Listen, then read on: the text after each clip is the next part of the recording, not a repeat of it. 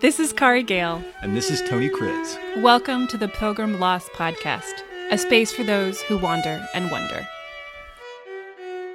Well, it's a merry, merry, merry morning. And I'm here with my friend Kari Gale. Hello, Kari Gale. Good morning on this merry, merry morning. It's a merry, merry morning. Are you feeling very pilgrimy these days? Are you pilgriming? I'm doing a little bit of pilgriming.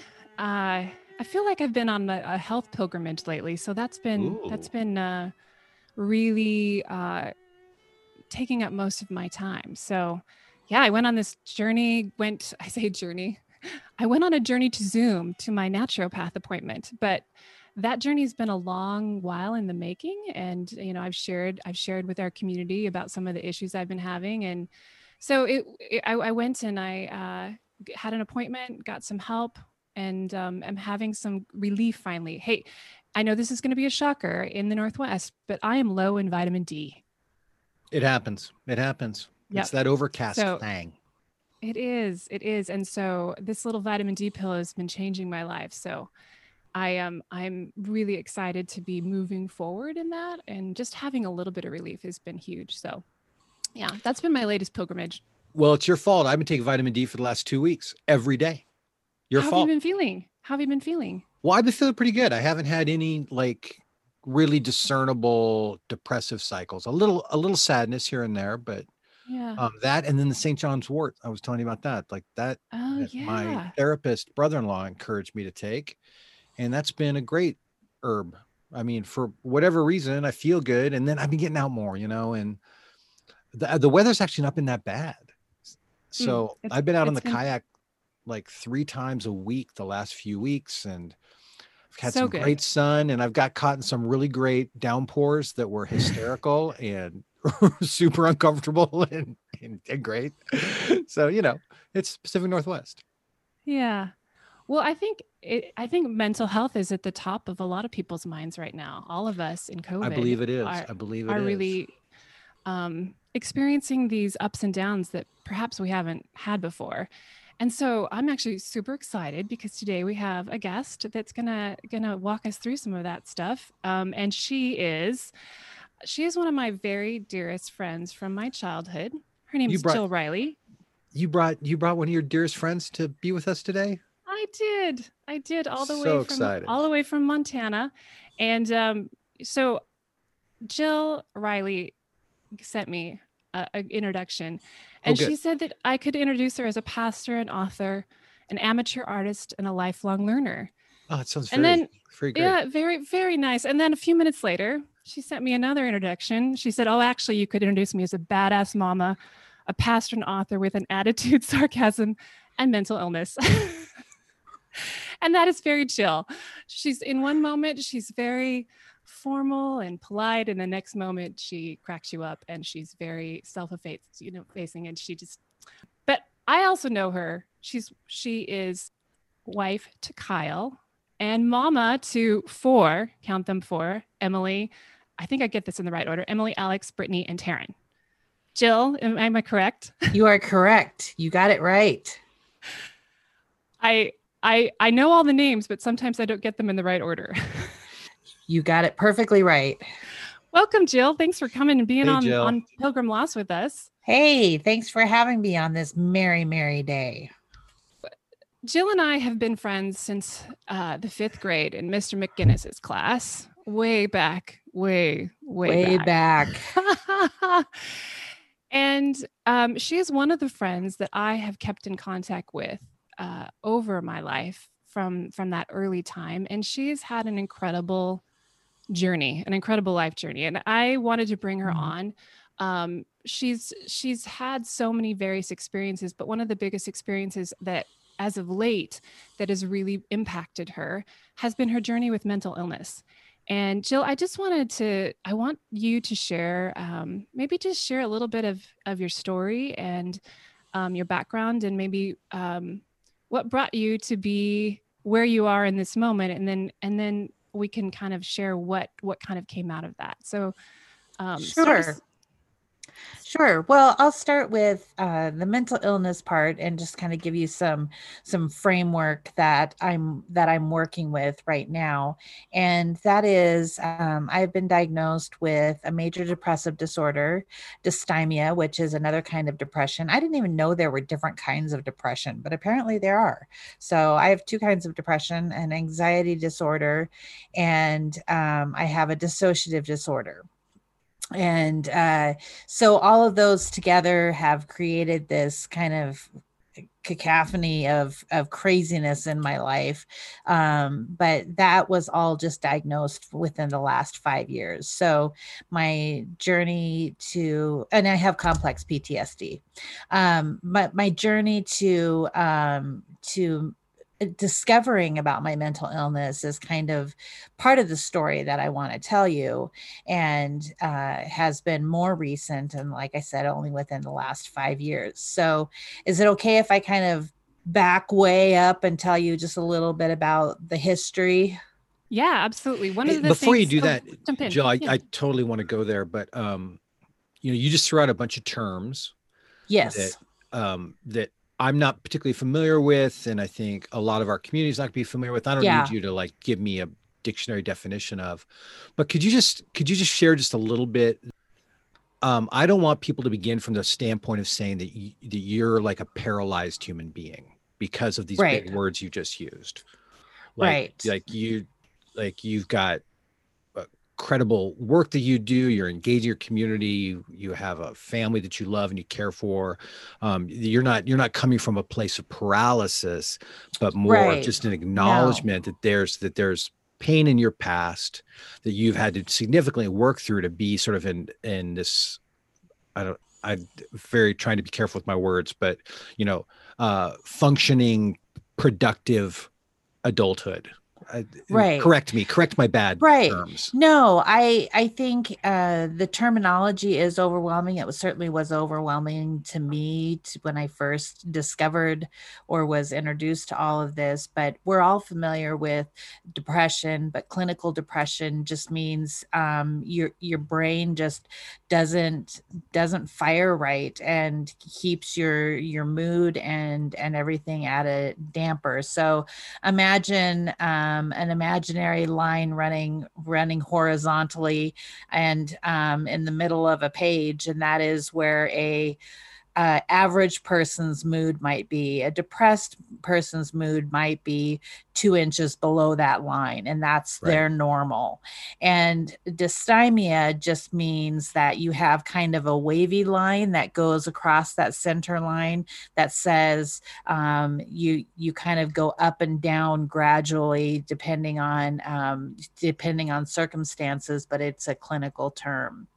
Anxiety disorder just means that you're anxious. We're all familiar with anxiety, but again, it means that line, you imagine that horizontal line, your anxiety and your perceptions of threats and of circumstances that may be stressful is going to be 2 inches above that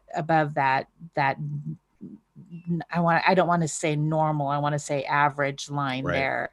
And so those two things kind of fight against each other. You would think that they would balance each other out, right? Because you would say, hey, I'm anxious and I'm depressed. And maybe if you add the two together, I get some sort of normalcy, but that's not the case. Complex PTSD is a more severe, we're familiar with post-traumatic stress syndrome. That's a term that came out in the 50s that was initially called shell shock because it was a term that was used for soldiers coming back from war that were reacting to a threat as if it was current threat, but they were reacting to it at a time when they were actually safe. And that's what post-traumatic stress disorder does, is you feel like you're in a threatening situation or a previously harmful situation, and you're reacting to it in real time.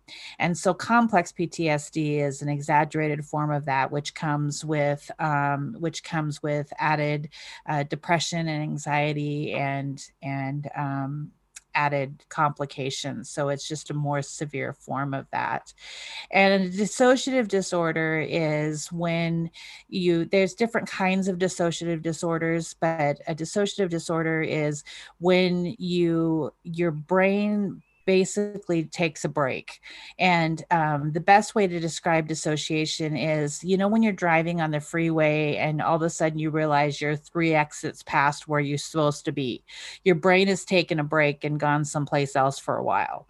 Or say you're reading a book and all of a sudden you realize you're 2 chapters ahead and you have no idea of what the last 2 chapters were. Your brain was someplace else. Everybody dissociates.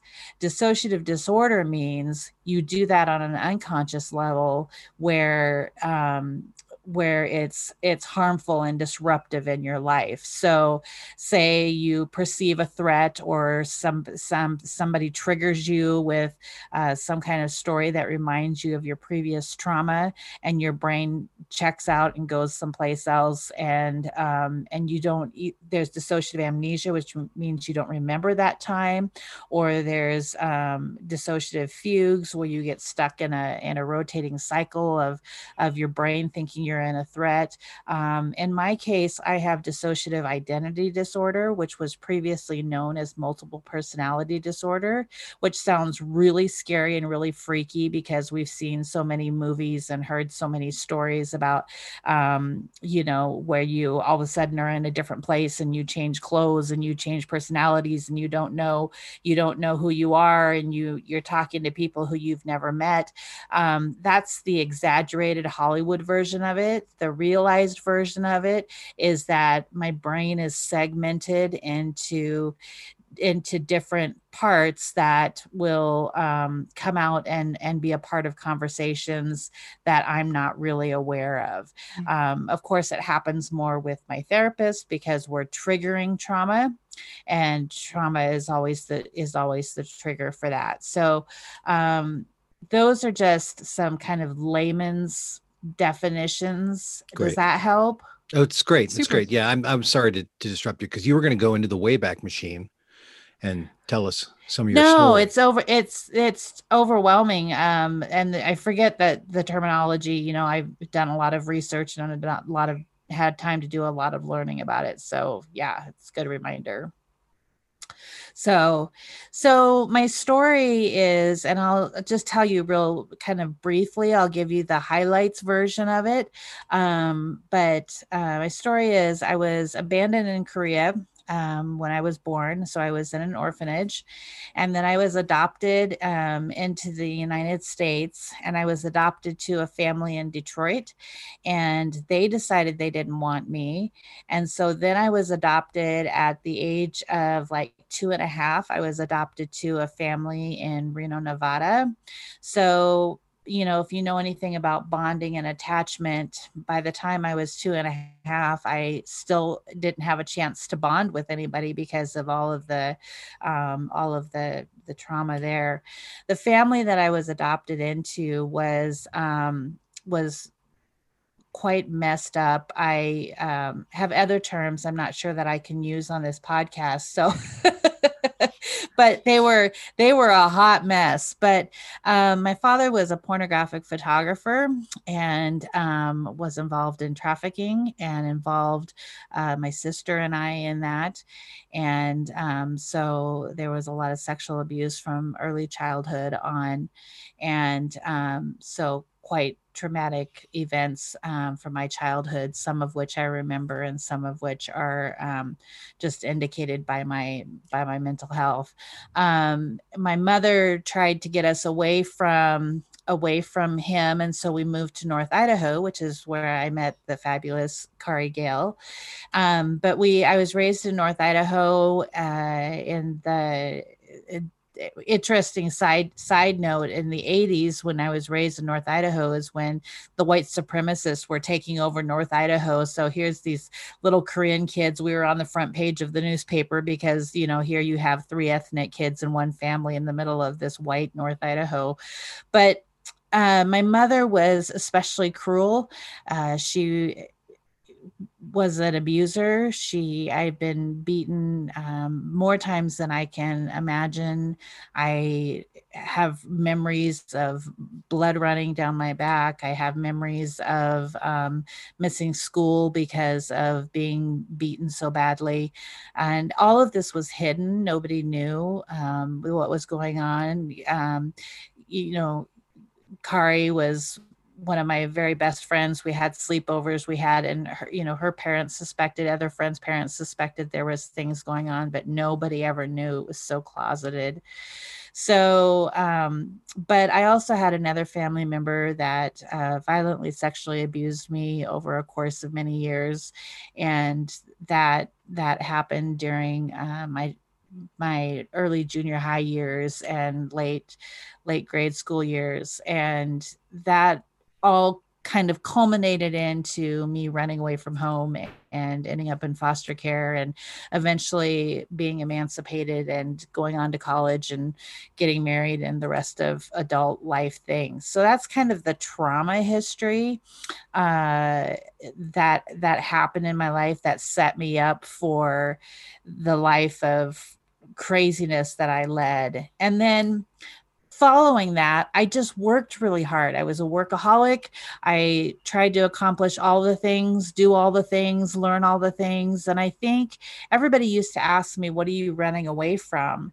And I was like, I'm not running away from anything. I'm just working hard. I'm doing what I was taught to do. But really, truly, I was masking all of the pain that was happening underneath and trying to escape the triggers and the trauma that was going on underneath in my brain. And 5 years ago, I was still in this workaholic mode. I had started a church. I come from a faith history. I come from an evangelical history where I pastored and served in the faith community for the entirety of my life from 17 on. And I was in the midst of 5 years ago, I was in the midst of this crazy church planting. I was acting as a business consultant. I had a photography business. When I say overachiever, I really mean I was trying to be the ultimate overachiever. But I had a major mental crash and my brain just completely shut down. And I ended up in a mental hospital for 3 months, which is where all of the diagnosis came in. And so that's kind of what has brought me to where my current journey is, which we can talk about. And so that's kind of the foundation that has led me to trying to become a voice for advocacy for those who have mental illness and for understanding and education for those who want to understand more about that. So that's kind of a long highlight, but I invite you to tear it apart a little bit and ask me more. I mean, just it's I still get emotional when I hear a friend. Yeah. It's overwhelming that you lived through all of that with me and didn't know. Yeah. But I do want to say that just to bear witness that you were always this person that I thought was such an amazing person. You, regardless of what was going on behind the scenes, you were such a light to people. Such a light. Thank you. And God, you made us all up our game because we were all trying to keep up with you. We were I just remember how passionate you were about things and how excited you were about things. And I think that's another thing that breaks sort of this idea of mental illness, is that we have a perception of what a person with mental illness looks like. Right. And to have grown up with you and see you being this incredibly high achieving person and not know what was going on behind the scenes was so shocking. That was so shocking. But it changed my perception of how I view people and how I perceive, just because someone looks like they're doing okay is not that's not the full story. I think sometimes we have a view of mental illness. We see people on the street who are unhomed, and we think, oh, they're probably dealing with mental illness. Or we see people in shelter situations or in poverty, and we think, well, there's probably mental illness involved. And there seems to be this this understanding that mental illness is a perhaps lower socioeconomic problem or a lower functioning problem. And really, it's so much broader than that. And we have to expand our understanding. So once go ahead, Tony. Well, when I hear your story, here's what I heard you say, is that this is what it sounded like, that incredible pain from your childhood and multidimensional, but you sort of learn to be high achieving, to be workadelic in order to sort of stuff the hurt until there was a snap 5 years ago. And that was the first time you really engaged these underlying stuffed realities. Is that true? Is that, did I hear you correctly? That's about 98% true. I did seek mental help throughout, especially initially right after I got out of my mother's home. And I did have some mental health counseling, which kind of led to the crash because stuff started to surface, but before I ended up in the hospital. So there were different stages in my life where I did seek help, knowing that there was things under the surface that were disruptive. But for the most part, yes, that summary is true. There was just incredible pain, and I stuffed it and tried to work it out of my system. Wow. When you got to I just want a little more information or a little more clarification.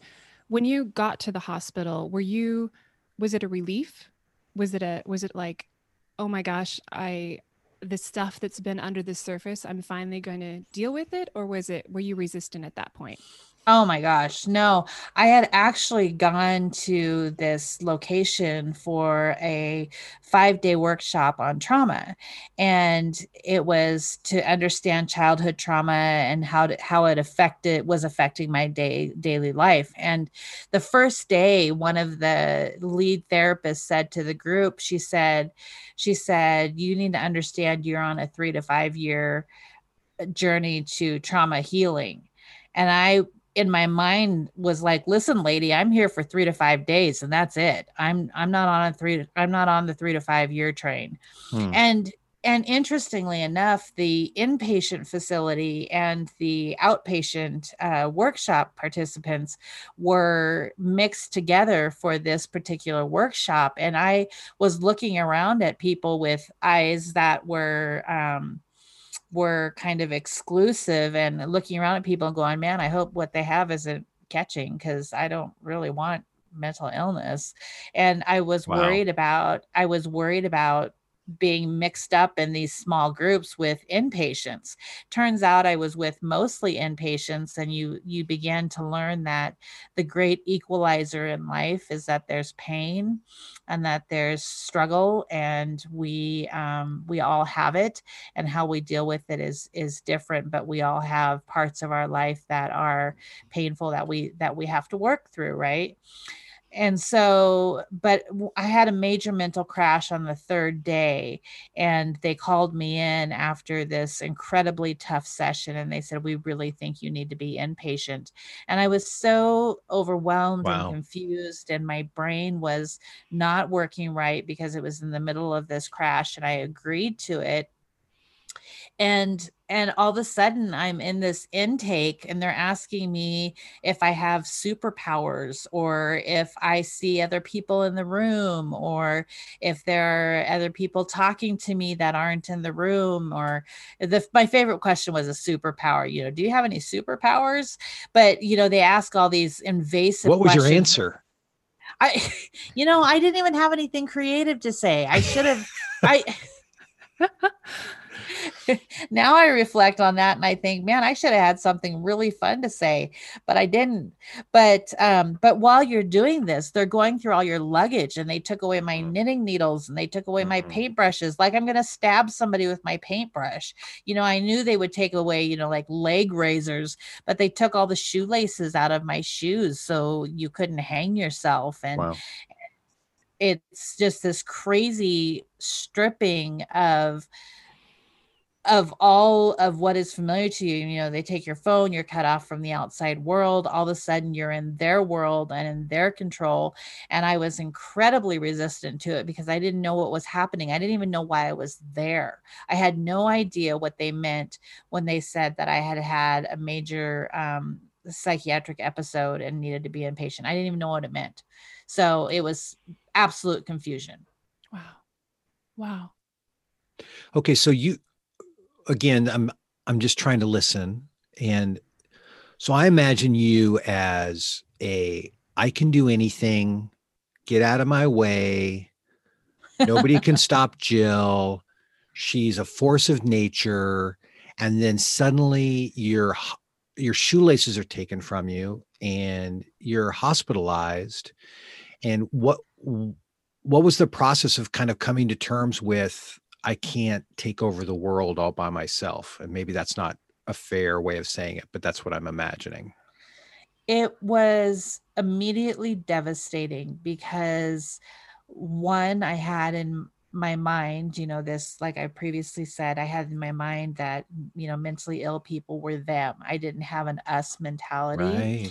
And so I didn't know why I belonged. And this facility is also, because so many people who are dealing with trauma, it's a trauma-based facility, but because so many people who are dealing with trauma deal with it through addiction, it's also a rehab and recovery facility and a detox facility. And so I had all these people around me that were detoxing and being medically supervised for that. And I don't have those complications. And so it felt like all of the things that held me up and all of the things that made kind of the skeleton of my self-confidence, like my work and my family and my artistry and all of the things that kind of gave me structure, were just taken away. And I was this big puddle and nobody knew me and nobody cared to know my history in the sense of, you know, my accomplishments. And so when you take all of that scaffolding away, it becomes, your confidence goes with it. Wow. I think this idea of identity, you know, all of us create this structure, and we don't realize how much we are depending on it until it's removed. Right. And in that swift moment, that was all removed from you. And then to be almost being given this other identity that you were like, no, this is not me. I'm not, you know. Right. And you're put in, like, my name tag says, you know, interestingly enough, we always laugh because they take your shoelaces away and then they give you a lanyard to put around your neck with your name tag on it. And I'm like, well, the irony of that. But this lanyard, you know, has Jill R on it and it has a group that you're a part of. And you start looking around and you see other people that are part of this silver group. And you realize, oh my God, like, I'm not like them. Why am I in that group? And until you kind of acclimate to the environment, it still feels like a them and us. To me, it did. And I think to most people who I've talked to, it feels that way. Okay, so JillRiley.com, JILLRILEY.com is your sort of online portal, and it's all about the fact that you've had this tremendous journey with mental health. Like it's your lead foot. Like you went from, I got it all together, stay out of my way, I can take over the world. And now your lead foot is just admitting that, like, I'm fragile and I've been through all this pain, and let me tell you about it. And how did you come to the point you're like, I'm so not just accepting myself, but like now I'm actually like leading with that out into the world. Well, I started it off as a 100-day write. I've always wanted to be a writer. Kari and I used to do this little school newspaper, and I always remember that I wanted to be a writer before I wanted to be a minister, before I wanted to be a mom. That was always the thing that I wanted. And so I had started that process of becoming more official, or more proficient, I guess I should say, before I went to the hospital. So I was kind of on this journey of thinking about sharing about my life. But about a year after I came home from the hospital, I spent about 9 months where I was pretty agoraphobic, couldn't go out. The world was too overstimulating. I couldn't take care of my family. I was pretty sequestered. I only left house to go to therapy and go to yoga. That's all I did. But just following that time, I thought, okay, enough of this. This is who I am. This is a part of who I am. It doesn't define me, but I want to share it. So I'm going to write this 100-day blog about myself. And I just agonized over it. I did the first 10 and I thought, this is ridiculous. And then I just came to a point, Tony, where I was like, okay, if I put this out there and nobody reads it, it's okay, because I just want to tell my story. I just want to say that mental illness isn't the death of a person, of somebody's personhood. It's a part of the fabric of who they are, and it's an okay part. And so I put it out there, and I felt like the emperor's new clothes. I felt like I was completely naked, because I was telling the world that I was not perfect, and that I was sick. But I thought that was important, to be able to own it and share something about it. So yeah, JillRiley.com became my voice a little bit into my first foray into sharing what mental illness and mental health meant to me. It sounds like too that moment, that step was way more about you than it was about other people. It was about you owning it. And almost like to normalize the language within yourself. It's when the way you identify yourself, the way you expressed yourself and told your story. That's what it sounds like. I agree with Kari. Yeah. Right. It wasn't about anybody else. It was for me to be able to say, okay, I can embrace this a little bit.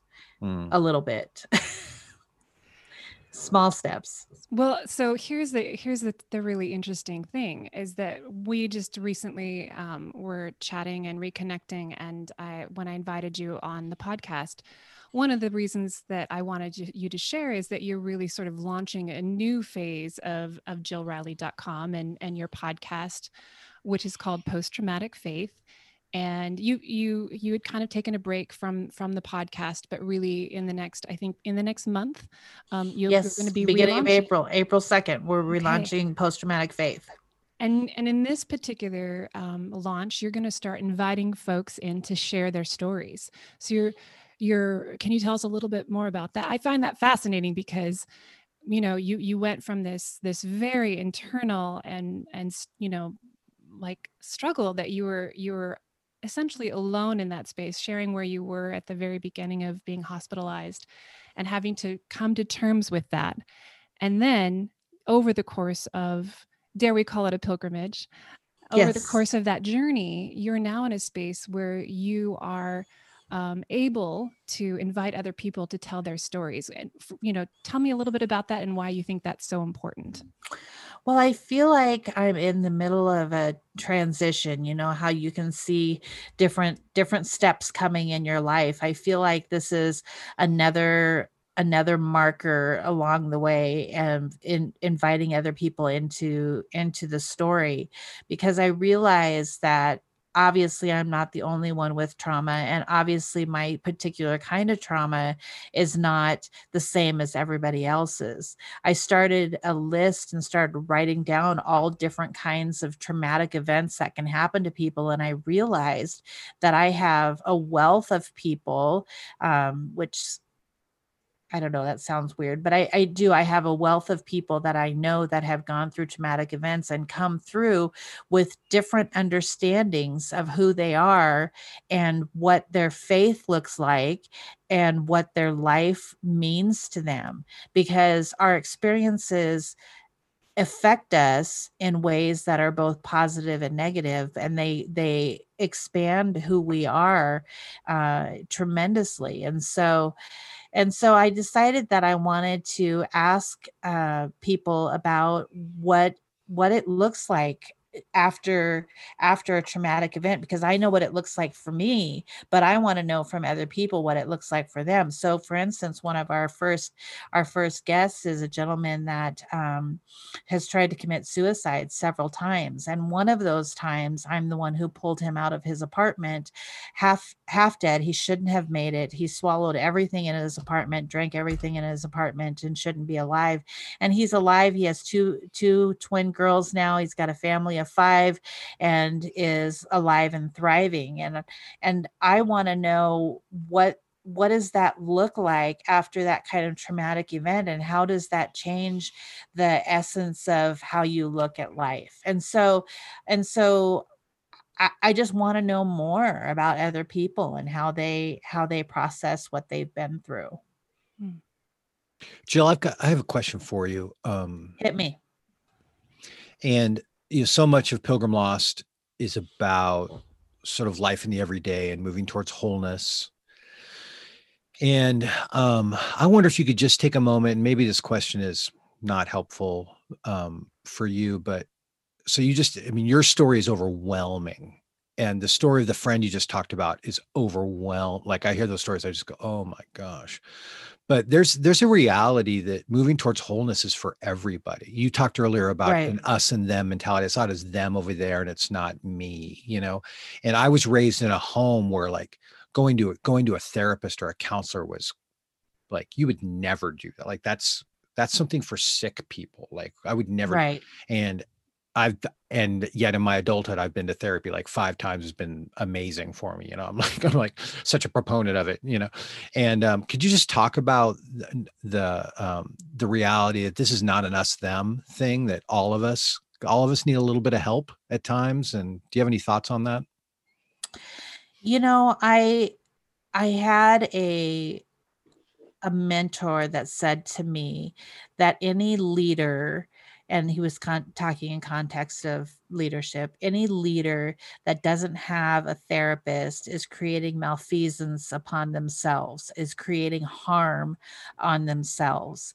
And I really believe that. I believe that everybody needs a different voice to help them to walk and to journey through their lives and to see it through a different lens, because we all have stuff and it builds up and it creates a residual in our life that can be damaging. And I think to have a dedicated person who is trained and invested in helping you to excavate and sometimes just wipe off some of the crud that's in our lives is really essential and important. Our friends do that for us, our family do that for us, but sometimes we just need somebody who's just a step away that can help us do that.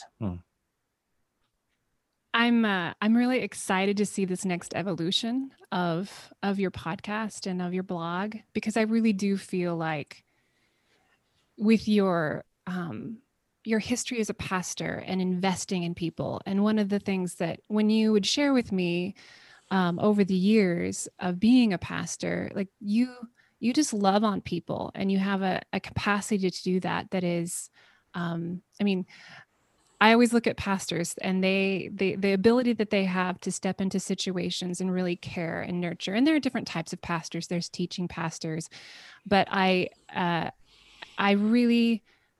think that you bringing that history, that experience, that expertise of just loving and caring for people in the midst of allowing them to share their story and be vulnerable, because it's so hard to be vulnerable. And your whole journey of sort of making step by step, coming to a place of acknowledging what happened to you and then being vulnerable enough to share it. I mean, that's a big deal. I've shared with our community that I'm a 3 on the Enneagram, and I'm a 3. I didn't know that about you. I'm a 3 with a 4 wing. Shut up. Me too. I'm getting off the podcast now. This is about to get crazy. Cray. But the interesting thing about that is both of us are very concerned about how other people view us. Right. And so to be in a space where you take down those walls and you start letting people in, that's a huge step. And I feel like it's a huge step for health for both of us. And I just want to say how much I admire that. So, well, thank you. I feel honored that people will talk to me and share some of their journey and their pain, because I'm asking for the most vulnerable parts of people. And you do that here. You ask people to share their journey, and that can be very revealing and can feel very naked. And that's what I'm asking for. But in that, I think we help other people tell their story. I think story begets story, right? The more that we share with one another, the more we see it's okay for me to say, I'm not whole and I'm not perfect and I don't have it all together. And you know what? That is okay. Jill, is there anything else that you would want to share with us that perhaps you haven't at this point? I think the biggest thing that is important when you're dealing with mental health and mental illness is to break down stigmas. We have such predefined boxes that we want to put people in. This person is mentally ill. This person is bipolar. This person is divorced. This person is crazy, or any number of little boxes that we want to put people in. And we really need to break down those stigmas and begin to see people as people and see them as themselves with their stories, rather than by their challenges, complications, history, any of those other things. If there's anything that I want to do, it is to break down the stigmas of what people think mental illness and mental health is. So hopefully Post-Traumatic Faith can be a part of that. And then a couple of months after that gets underway, I'll be relaunching the blog also. Great. Awesome. Well, I will be definitely sharing all of that on our page and to our listeners. I want to thank you for being so vulnerable with us. Yeah. Thank you. Yeah. Thanks, Jill. Thanks for having me. And everybody, you can read more from Jill at jillriley.com and look for the reboot of Post-Traumatic Faith podcast coming soon. Kari, always wonderful to be with you. Thank you. You too. Thanks for sharing everybody. Your friend. Oh, absolutely. I'm very proud of her, incredibly proud of her. Wow. And everyone, hope that you are doing well, and thank you for walking with us. Thanks for getting lost with us.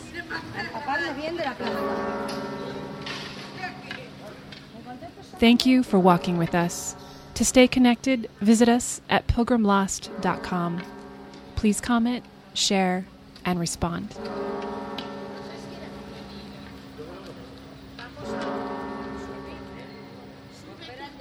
Sube.